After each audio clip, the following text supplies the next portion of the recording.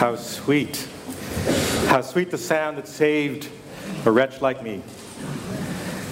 The hymn Amazing Grace is the most famous, most popular, most widely played hymn of all time.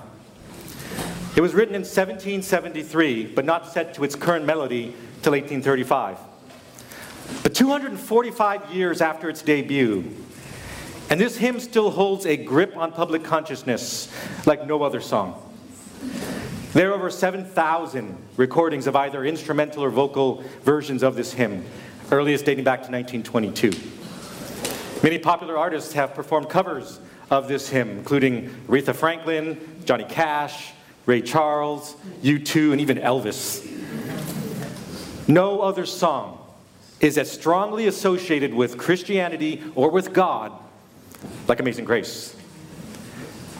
Question: how could such a beautiful song of faith come from the wretched mind and heart of a slave trader? I'm going to come back to that question.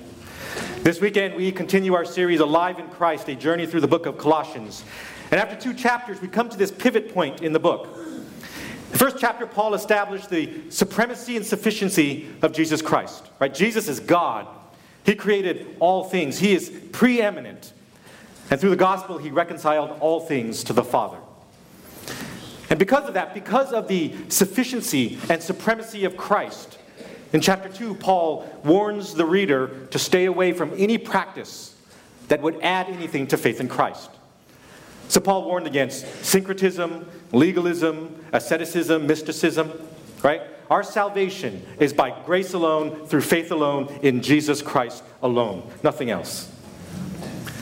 And so after these warnings, we come to this pivot point where Paul provides direct instructions on how to live gospel-transformed lives. And we do that by putting away the old self and putting on the new self. Out with the old and in with the new. Out with the old and in with the new. So let's dig into Colossians chapter 3. We're going to be looking at verses 1 through 11. You can follow along in our ESV Bibles on page 984 or on your Bible apps. It's Colossians 3. If then you have been raised with Christ, seek the things that are above, where Christ is seated at the right hand of God. Set your minds on things that are above, not on things that are on earth. For you've died, and your life is hidden with Christ in God. When Christ, who is your life, appears, then you also will appear with him in glory.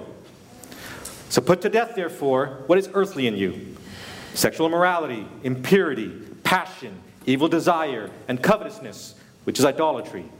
On account of these, the wrath of God is coming. In these you too once walked when you were living in them, but now you must put them all away: anger, wrath, malice, slander, and obscene talk from your mouth. Do not lie to one another, seeing that you have put off the old self with its practices and have put on the new self, which is being renewed in knowledge after the image of its creator. Here, there's not Greek and Jew, circumcised and uncircumcised, barbarian, Scythian, slave and free, but Christ is all and in all. He is all. Paul begins this section with the word if, right? And it's an important conditional. If is signaling to us to whom Paul is directing the verses that follow. If then you have been raised with Christ.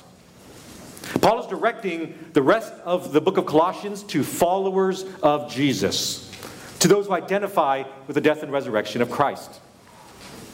Paul essentially says, if you believe in the preeminence of Christ, then this is how you ought to behave.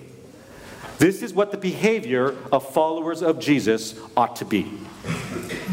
So I want to pause on this phrase, if you've been raised with Christ, because it's important.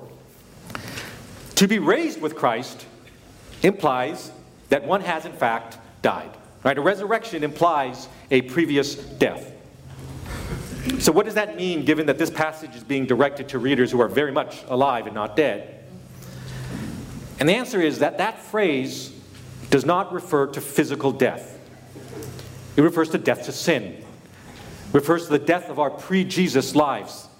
It refers to the death of our old selves, right? Out with the old.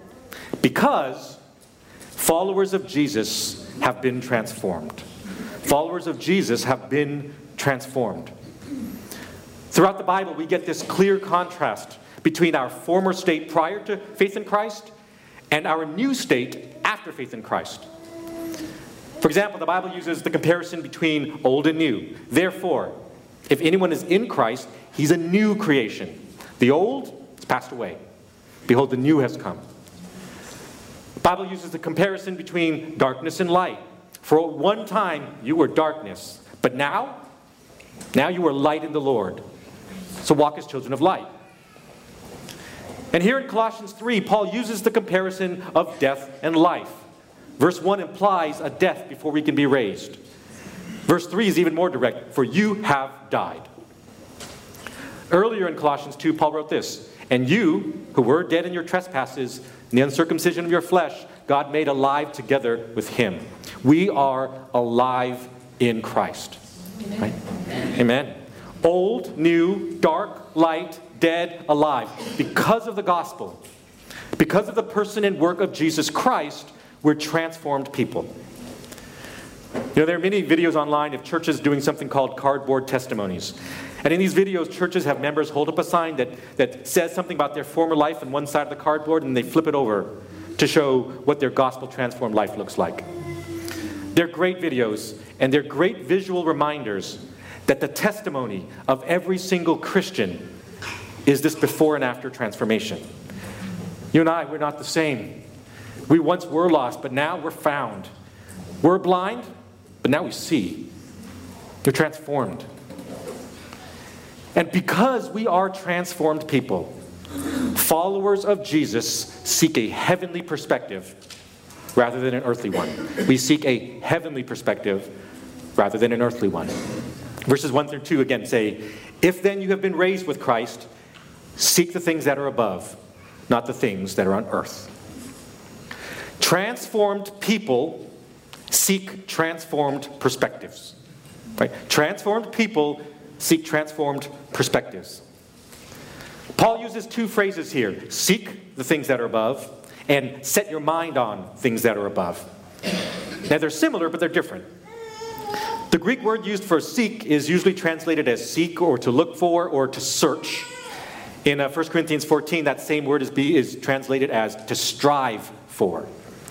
And together, these different aspects of that word give us a sense of what Paul is trying to say here. Paul is trying to say that we ought to really push for. We ought to search with all our might. We should look deeply and pursue a heavenly perspective. We are to pursue a heavenly perspective.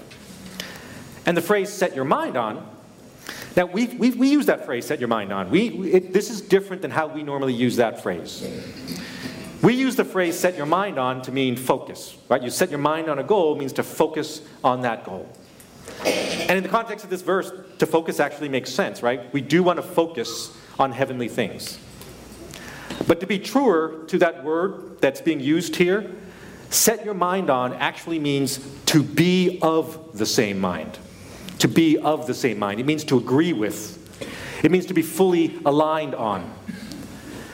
The Bible is saying more than that we should just focus on heavenly things. The Bible is saying we ought to be in sync with heavenly things. Listen, you and I, far too often, we read the Bible in such a way as to make it agree with what we already believe. But instead, these verses are telling us we need to adjust our minds, adjust our worldview so that they are in complete alignment with what God is saying. We have to agree with what God wants us to believe rather than what we already believe or what the culture tells us to believe. The Bible says, do not be conformed to this world, but be transformed by the renewal of your mind. So, at this point, I think two questions naturally arise, right? Paul has declared, if you're a follower of Jesus, then you need to think differently. And so when I read this, I think to myself, well, why and what? Why ought we to seek a heavenly perspective, and what would that look like? What does that look like? And I think verses 3 through 10 answer these two questions. So first, Paul gives us the why. Why ought we to set our minds on things that are above? And verses 3 through 4 say, for you've died, and your life is hidden with Christ in God. When Christ, who is your life, appears, then you also will appear with him in glory. Paul answers the why with this important point about our spiritual walk. That's this. followers of Jesus are being sanctified. Followers of Jesus are being sanctified. Sanctification is one of those words that Christians hear or read about, but what does it mean? And as a doctrinal topic, sanctification deserves its own sermon or sermon series, but I'll give you a high-level view of it today. There are three phases of the Christian experience with sin: justification, sanctification, and glorification. Justification, sanctification, and glorification. Justification is being saved from the penalty of sin. The Bible says the wages of sin is death. That's the penalty for our sin against a holy God is eternal death and separation from Him.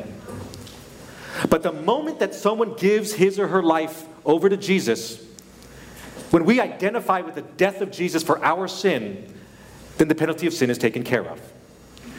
Christ's atoning death for sin on the cross is the substitution for death that we owe God. The Bible says, therefore, since we have been justified by faith, then we have peace with God through our Lord Jesus Christ. That's how we're justified.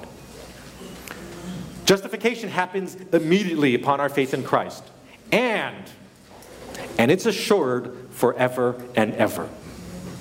When we accept Christ as Savior, our eternal destination is safe permanently. This is what Paul is referring to in verse 3. He says, we've died, and our lives are hidden with Christ in God. One commentary I read said the word that's used for hidden there refers to hiding treasure. So the word hidden is implying something held safely. And what this means is that our eternity with God is secure because of Jesus Christ. Jesus said, I give them eternal life, and they will never perish. And no one will snatch them out of my hand. Our eternity is safe in the hands of Christ. So that's justification. Glorification is the third phase and refers to the permanent, eternal removal from the presence of sin. We are saved from the presence of sin. One day our physical bodies will go away, and we'll receive glorified bodies. And our glorified bodies will not contain the sin natures that our physical bodies currently contain. The glorified bodies will be perfect. Our flesh will no longer be working against us and tempting us to sin and disobedience. The Bible says, so is it with the resurrection of the dead. What is sown is perishable, but what is raised is imperishable. Sown in dishonor, raised in glory. Sown in weakness, raised in power. It is sown a natural body, but it's raised a spiritual body. And more than that, more than just glorified bodies, the world and the people around us will also be perfect and without sin. We will be permanently removed from the presence of sin and instead be in the presence of the Lord Jesus Christ. This is what Paul is saying in verse 4, right? When Christ appears, either at his second coming or when we appear before him at our death, when he appears, we will appear with him in glory. We will be glorified. The Bible says, beloved, we are God's children now, and what we will be has not yet appeared, but we know that when he appears, we shall be like him, glorified. So justification happens immediately when we follow Jesus, and glorification happens at the end of our lives. It's this middle phase between justification and glorification that the Christian daily deals with, and that is sanctification. Where justification saves us from the penalty of sin, glorification saves us from the presence of sin, sanctification saves us from the power of sin. From the power of sin. By the way, I know that some of you are pretty bothered I went out of order there. Sanctification is the process by which Christians grow more and more like Jesus Christ. Earlier I mentioned that as followers of Jesus we're transformed. Well, that transformation process is sanctification. In verse 3, Paul is saying that our old selves, they're dead, and our new selves are with Christ. In verse 4, Paul says, Christ, who is your life. The Bible ties our lives directly to Jesus because the life of the Christian is this continuous, maturing process of growing more and more like Jesus. Pastor Matt Chandler put it this way. He says, sanctification is the Holy Spirit of God working in you and through your obedience to the pull of the Spirit to transform your life. It means we move toward the things of the Lord. And the greater the Holy Spirit works in your life, and the greater that you follow the Spirit's leading in obedience, then the less power that sin has over you. That's why verse 7 says, in these you too once walked when you were living in them. Notice the past tense. We're not the same people. And sin has less power over us because we're being shaped by God into Christ's image. The Bible says, and we all with unveiled face beholding the glory of the Lord are being transformed into that same image from one degree of glory to another. We are growing to look like Christ. Ultimately, God's desire for us is to grow more and more like the image of his Son. So that's the why. The why is our eternity is secured. Our eternity is in glory with Christ, and God is making us aligned with his Son by having a heavenly perspective. That's a lot to digest, I know. So now the what? Right? What does it look like? What does it look like to have a heavenly perspective? I think it looks like four things.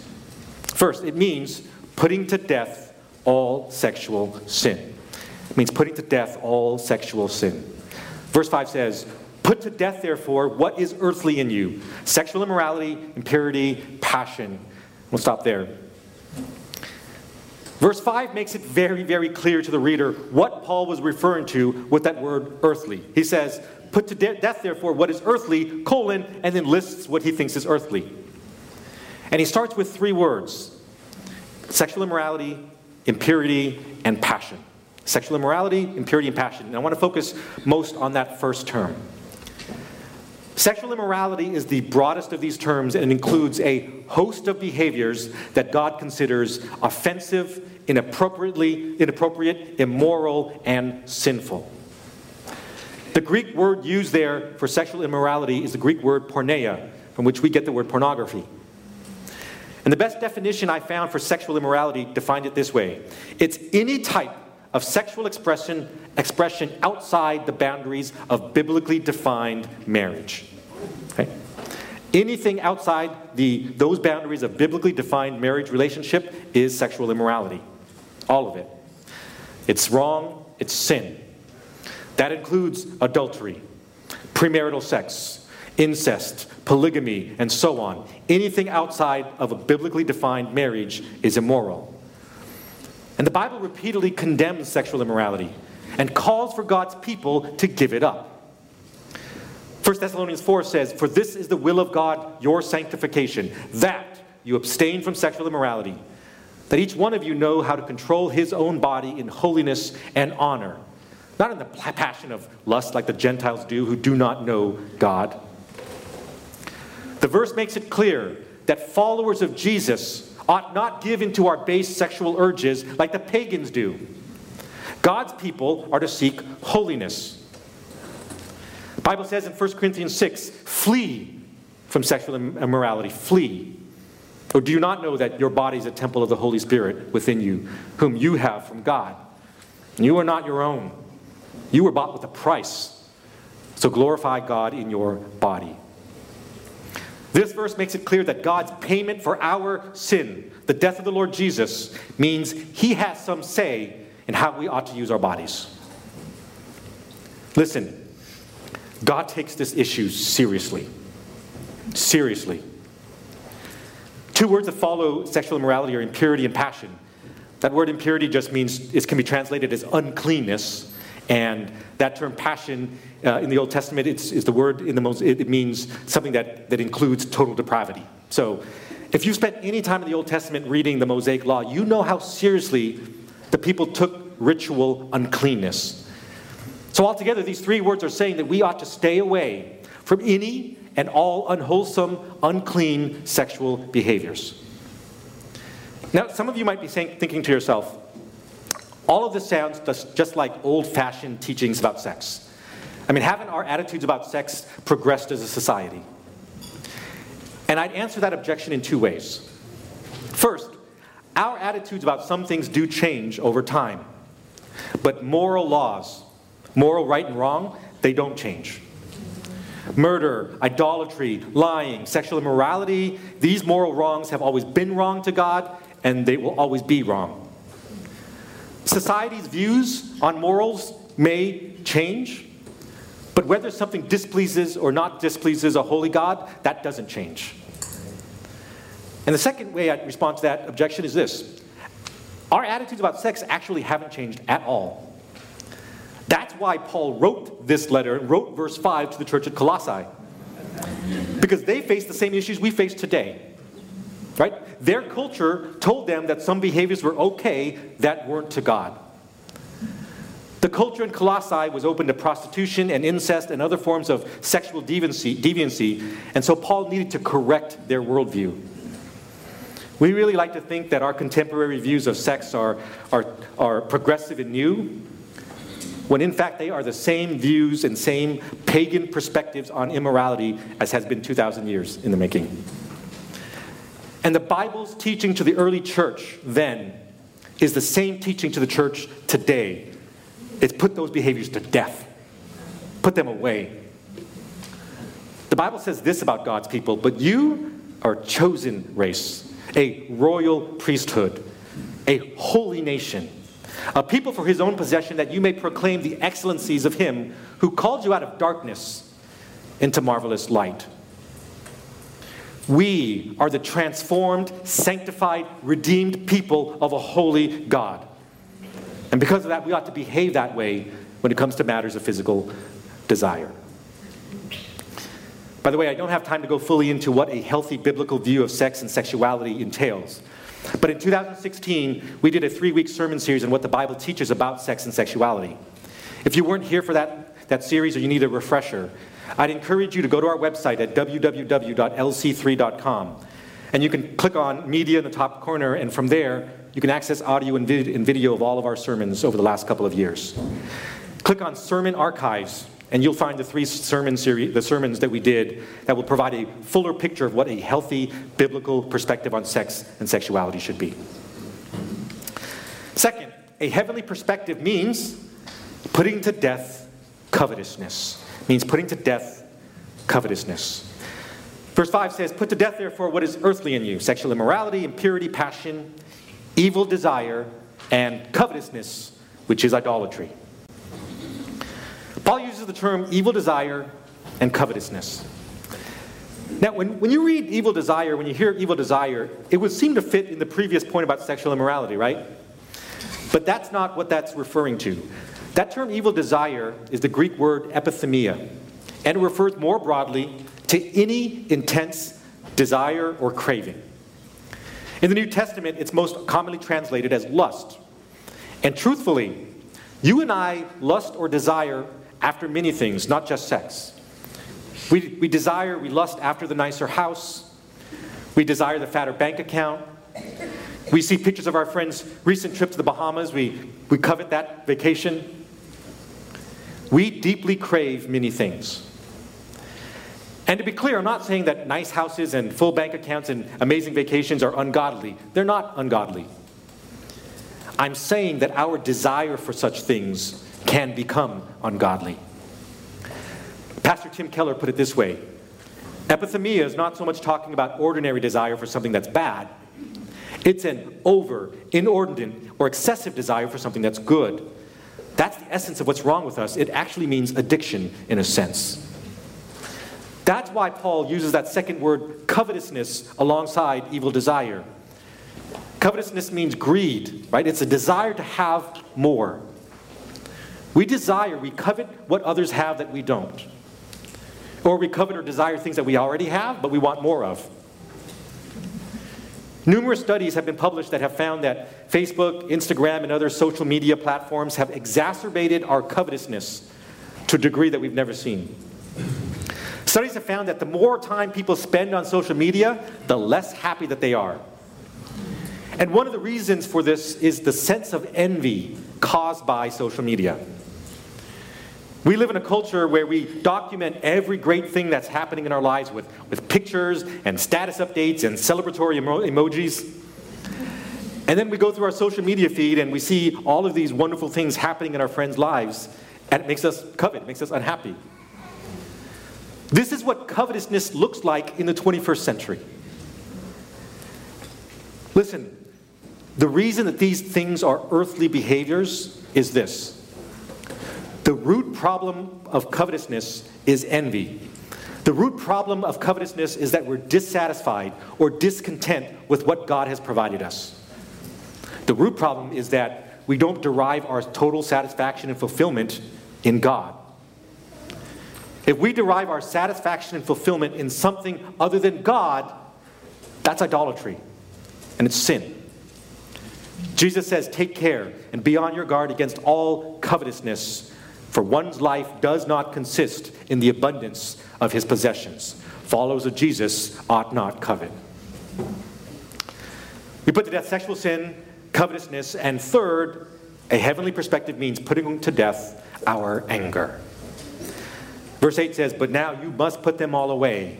Anger, wrath. I don't need to go into the Greek words used here because everyone knows exactly what this means. Anger means anger, wrath means wrath.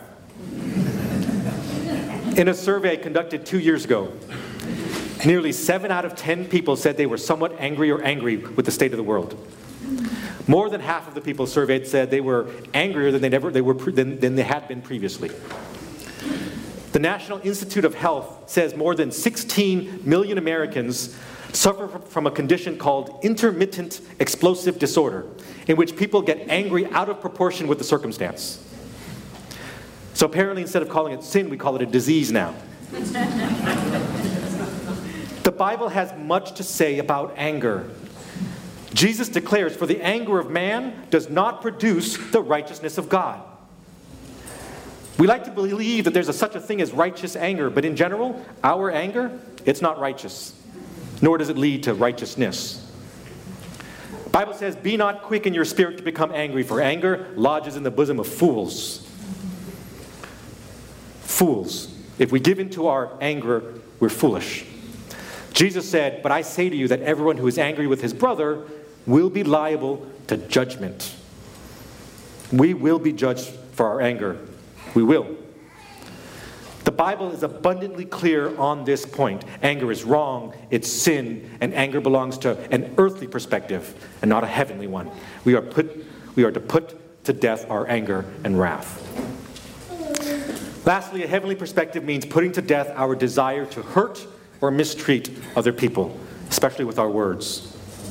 Verses 8 through 9. But now you must put them all away. Anger, wrath, malice, slander, and obscene talk from your mouth. Do not lie to one another. Malice, slander, obscene talk, and lying. These behaviors all have something in common, and that is they involve negatively affecting other people, often with our words. The word used for malice means ill will with a desire to injure others. Ill will with a desire to injure others.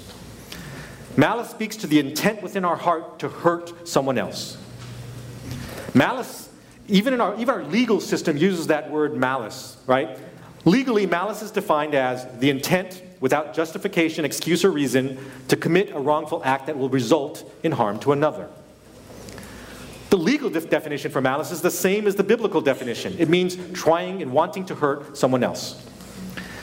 Slander is saying something about someone else with the intent to ruin their reputation, right? This word also has a place in our legal system.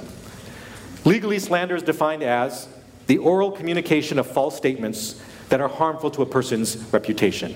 Again, harming someone else. Now, the term obscene talk is a bit more difficult to unpack, particularly because the only time this phrase is used in the New Testament is right here in Colossians 3. And that phrase combines two Greek words, the Greek word for unclean or filthy and the Greek word speech. So most translations assume that this means speech that's filled with obscenity, profanity, or vulgarity. And I don't actually think that's right. I think the New American Standard and the contemporary English versions translate it more accurately. The NASB translates it as abusive speech, and the CEV translates it as insulting or cruel things said about others. Given that obscene talk follows malice and slander, I think that those last two translations are more accurate to what Paul is trying to get at, which is this. Our words can be used to hurt or mistreat others. Especially when you see the beginning of verse 9, which is this admonition against lying, right? Like anger, you know what the Greek word here, lying is lying. It's the intent to deceive people by what we say. The prohibition against lying is part of the Ten Commandments, right? Thou shalt not lie or bear false witness. It's one of the first things that as parents we teach our children. The Bible says this about lying. Lying lips are an abomination to the Lord. So altogether, these four words, like malice, slander, obscene talk or abusive speech, and lying. The potential to hurt or mistreat others every time we open our mouths is enormous. No wonder then that the Bible has much to say about the power of our tongue and the potential it has to harm. The Bible says death and life are in the power of the tongue. Powerful. James says, so also the tongue is a small member, yet it boasts of great things. How great a forest is set ablaze by such a small fire. And the tongue is a fire, a world of unrighteousness. It's a restless evil full of deadly poison. Our tongues, our speech, can be used as weapons. For everyone who has ever been on the receiving end of hurtful words, you know how deeply words can wound. There are dozens upon dozens of verses that talk about the power of our words to hurt others. And when we make the choice to verbally harm others, the intent behind that is malice. The root problem of all of these things is that malice and slander and obscene talk and lying is rooted against the command that we have to love others, right? Our commandment in Scripture is to love others, not harm them. The Bible says if anyone says, I love God, and hates his brother, he's a liar. For he who does not love his brother whom he has seen cannot love God whom he has not seen. Right? Our love for God is reflected in how we love others. Jesus said, a new commandment I give to you, that you love one another. Just as I have loved you, you also are to love one another. By this all people will know that you're my disciples, if you have love for one another. Christ himself commanded us to love, not hurt.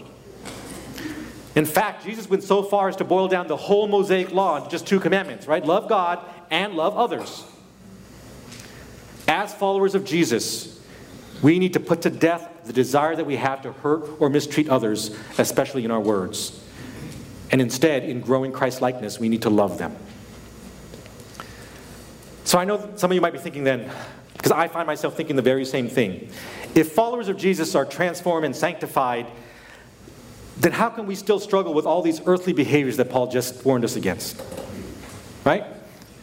Whether you struggle with sexual sin or covetousness or anger or malice, why are our behaviors still so earthly?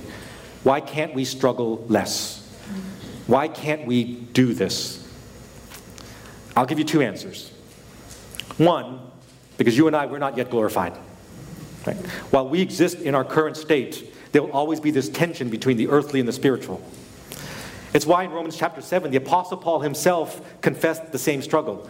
Paul wrote, for I do not understand my own actions. For I do not do what I want, but I do the very thing I hate. Why Paul struggled with this? We're not glorified yet. The second answer to why we can't do this on our own is this. We can't do this on our own. We cannot transform ourselves on our own. We cannot overcome our sin nature on our own. But Paul gives us the solution. The solution is that we can put on our new selves, we can be new creations, because Christ is all and Christ is in all. Verses 10 through 11. Put on the new self, which is being renewed after the image of its creator. Here, there is not Greek and Jew, circumcised and uncircumcised, barbarian, Scythian, slave, free. But Christ is all and in all. Next week, Pastor Caleb will be going through verses 12 through 17, so you'll get to hear from him how to put on the new self. Out with the old and in with the new. So I'm going to wrap up by briefly discussing verse 11 in the context of what we've talked about today. Now, verse 11 is often used as a verse discussing unity and diversity, right? I mean, I used this verse as that 3 weeks ago. And this verse does speak to the fact that in Christ, division can be conquered. But the point that verse 11 is making is really not as much about unity as it's about the fact that in us change is possible because of the power of Jesus Christ. Paul combines a bunch of terms here that signify the same thing. He uses the term Greek, uncircumcised, barbarian, and Scythian. And all these words together mean an uncivilized pagan. And he's not trying to compare these groups of people to Jews and the circumcised. He's saying, like, whether you're in this camp or in this camp, whatever group of people that you belong to, it doesn't matter. Because your behaviors don't have to be defined by your cultures or by the cultural norms. Rather, the power of the gospel, the power of Christ transcends these groups, transcends these earthly perspectives. The sanctifying power of the Holy Spirit in us is what will allow us to overcome our struggles with sin. If we think that we can overcome earthly behaviors by being more disciplined, or by going through a church program, or by reading a lot of books without Christ, we'll fail. Those are good things. Discipline, church programs, reading books, those are good things, and Christ will use them. But absent the power of the Holy Spirit, they are useless. But if we seek instead to grow our love for Christ, if we grow in our desire to be obedient to His calling, if we prioritize Christ in our life, if we make Christ preeminent, then Christ's power in us will grow. The Bible says, "For through the law I died to the law, so that I might live to God. I have been crucified with Christ. It's no longer I who live, but Christ who lives in me. And the life that I now live in the flesh, I live by faith in the Son of God, who loved me and gave Himself for me." Listen, that's the solution. It's giving up our old selves. It's allowing Christ to flourish and live within us. It is living by faith in Christ. It is loving Him because He first loved us. The solution is Jesus Christ. Earlier I asked this question, how a beautiful song of faith, like Amazing Grace, could come from the wretched mind and heart of a slave trader. Many of you are already familiar with this story, but the author of Amazing Grace was a man named John Newton. Now, Newton was raised by legalistic Puritans, which contributed to his lack of a real understanding or relationship with God growing up. He was required to serve in the British military, and when he tried to desert, he was forced to work on a slave trading ship, and that became his trade. He worked on slave trading ships for 5 years. And then in 1748, during a journey back to England, the ship that he was on encountered a terrible, brutal storm. And he awoke in the middle of the night and saw the ship filling with water because of a hole in the ship. And so Newton prayed to God for safety. And the Lord answered his prayer, and as the ship tossed and turned, the ship's cargo shifted and covered the hole, allowing the ship to survive the storm. For the remainder of that trip, Newton spent the time reading the Bible. And by the time he reached England, he had given his life over to Jesus Christ. Over the next few years, as his faith took hold of his life, Newton put away all of his former vices. He gave up profanity, drinking, and gambling. And the Lord also convicted him of the great evil of slavery. In his later years, John Newton worked tirelessly alongside William Wilberforce to abolish slavery in Britain. And for a New Year's Day sermon in 1773, after he had become a minister, Newton preached on the necessity of expressing gratefulness to how God works in our lives, as undeserving of it as we are. As part of that sermon, he wrote the lyrics to Amazing Grace. You see, that beautiful hymn didn't come from a slave trader. It came from a former slave trader. It didn't come from wretchedness. It came from redeemed wretchedness. It came from a true understanding of the redemptive and transformative grace of God. That's what these verses in Colossians are getting at. It's God's amazing grace. It's Christ in us that gives us both the desire and strength to put away our old selves and become new selves. We don't need to focus on our failures. We need to focus on Jesus. John Newton wrote this: "I am not what I ought to be. I am not what I want to be. I am not what I hope to be in another world. But still, I am not what I once used to be. And by the grace of God, I am what I am." You can be what you are because of Christ. Christ is all and in all. So where do we go from here? A few next steps. First, I will seek a heavenly perspective by reading the Bible. The Bible is God's direct revelation of himself to us. Through the Bible, God reveals his character, his attributes, his values, his commandments. If we seek a heavenly perspective, we will only accomplish that goal by reading the Bible. If you never read the Bible, commit to just 5 minutes a week, a couple times a day, a couple times a week. If you read the Bible every day, great. Now commit to studying it even further, memorizing it. If you don't have a Bible, please take one of the black ESV Bibles on the tables in the back. Let that be our gift to you, because we need God's Word. D.L. Moody put it this way: the Bible was not given for our information, but for our transformation. Transform your perspective by reading the Bible. Second, I will put away any sexually immoral behaviors. God created sex to be a wonderful act within the confines of biblical marriage. But sin has corrupted that into immorality. Maybe you're in an adulterous relationship. Maybe you're struggling with an addiction to pornography. Maybe you're in a relationship and you're not married and you've crossed physical boundaries that you shouldn't have. You need to put those behaviors away. You need to put them to death. If you're a man struggling with lust or pornography, our men's ministry goes through material called Pure Desire, which is a curriculum designed to help men overcome sexual addiction. There's also a program called Prodigals that meets in Life Center on Monday nights. If you're interested in getting help, please put your contact info on the communication card, mark it as confidential, and someone from the men's ministry will contact you. If your marriage has been impacted by sexual immorality, please know that Reengage meets every Thursday night at 6:30. Many marriages that have been impacted by sexual immorality have been helped by Reengage. So please allow us to walk alongside your marriage in that struggle. Whatever sinful behaviors you might be engaged in as followers of Jesus, we need to put them to death. We need to flee from them. Third, I will put away any anger issues. As imperfect creatures, we will hurt others, and others will hurt us. If your anger has hurt someone, seek reconciliation and ask for their forgiveness. If someone has hurt you and caused you anger and pain, you need to give them forgiveness, right? Granting forgiveness is one of the great ways that we can deal with anger. If you think that anger is one of the things that you always struggle with, get into an accountability relationship. Have your accountability partner hold you accountable for your anger issues. But we need to work on them and we need to put them away. Mark Twain once noted that anger is an acid that can do more harm to the vessel in which it is stored than on anything which it is poured. Fourth, I will be more careful with my words. We must constantly be aware of how our words either hurt or heal others. We always have this choice between wounding or encouraging with our words. If you're married or a parent, how you speak to your spouse or your children, you need to be intentional about that. If you're a young child, how you talk to your siblings or how you talk to your parent, you need to be intentional about that. How we speak to our family, our friends, our co-workers, or strangers, what comes out of our mouths reflects what's in our hearts. The Bible says, let no corrupting talk come out of our mouths, but only such as is good as building up as it fits the occasion, that it may give grace to those who hear. Let your words be encouraging, not corrupting, not wounding. Lastly, if you're not a Christian, the most important next step is for you. I will become a new creation in Jesus Christ.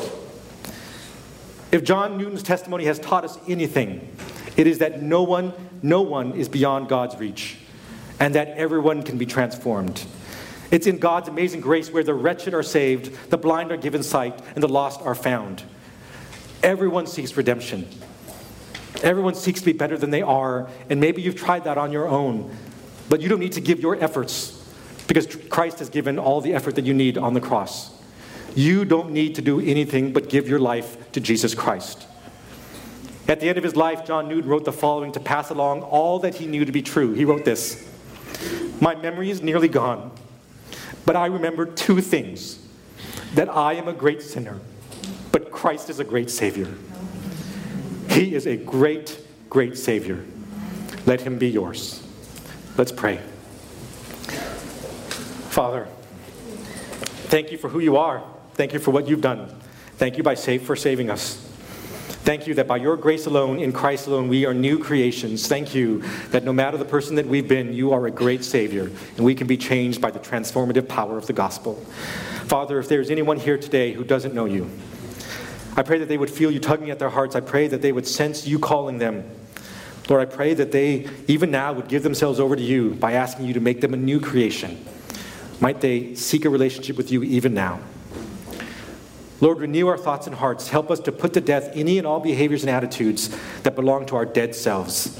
Sanctify us, Lord, by the power of your Spirit. You've already chosen us as your own. You've already set us free.